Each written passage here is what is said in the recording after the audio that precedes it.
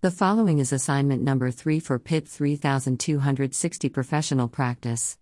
I am using a modified version of Ethical Dilemma Scenarios 2021 Scenario 6. The situation is fictional. Narrative. During a meeting in a committee, I learned the confidential information that Robert's department is going to be moved to a different campus in 6 months. I have worked with Robert for a number of years, and we have become friends. Based on where he lives to the other campus, Robert would have a 2-hour commute to work and back. Robert has a family with 2 young children, and he is highly successful in his current position. His department relies heavily on his expertise and experience. On the weekend, I happen to meet Robert at a local coffee shop, and when we start chatting, he tells me about a job opportunity in a different department in our college that he has learned about. While he would be qualified for this other position, he asks me about my opinion because he has hesitated to apply because of his loyalty to his department. Dilemma. While I consider myself Robert's friend, I am also bound by the fact that the topics discussed in the committee are to be kept confidential. I could face serious consequences for myself if it were discovered that I used my knowledge about the department move before it was officially announced.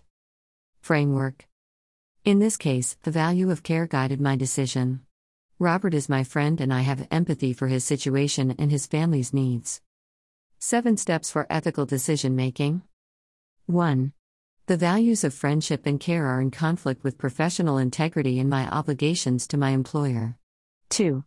My initial reaction to the dilemma is not to disclose the confidential information I have to Robert.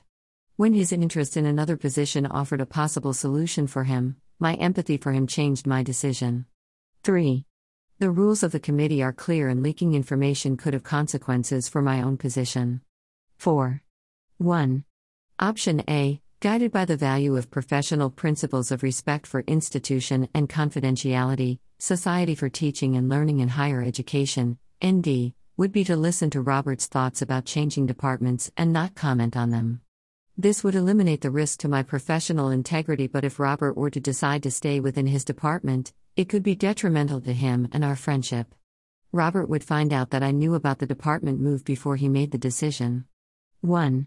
Option B, guided by the value of care, Noddings, 1988, would be to tell Robert about the confidential plans for the department move and to motivate him to apply for the new position. 5. When I discussed this with my colleague who had been in a similar situation, she suggested a third option for this dilemma: encourage Robert to apply for the new position without disclosing confidential information. I could point out to Robert that while the decision is ultimately for him and his family to make, the change could be advantageous for his future, meet his interests better, or help him develop in a new direction. 6. I think the latter option is the best solution to the dilemma because it lets me observe my professional value of confidentiality and also the values of care and empathy for Robert and his situation. Alternatives. It would have been possible to tell Robert that I have confidential information pertinent to his situation and I am not at liberty to discuss it with him. Resolution. While this scenario is fictional, the colleague I consulted has used their opinion successfully in the past, and it seems like a very good way to solve the dilemma. Reflection. This assignment has taken me longer to complete than others because it made me think of ethical dilemmas in the classroom, at work, and in private life that present themselves and are sometimes difficult to solve. I believe that everyone has a set of values and ethics they base decisions on. Usually we don't think much about the underlying values and rely more on our gut to make these decisions rather than using a formal template as in this case. But it was interesting to approach this dilemma in this way, and it will help me in the future, especially when no obvious solution presents itself. My upbringing and my history, the people I met in my life and the situations I have been in have given me a moral framework to make decisions. It is helpful to examine these decision-making processes to see if they are appropriate to use in each situation. Example: being raised in Germany, I have a strong sense of rules and the importance of following them. I often automatically assume that these rules, perceived or real, are also what guides other people's decisions. Naturally, this is not always the case because other people have different backgrounds and experiences.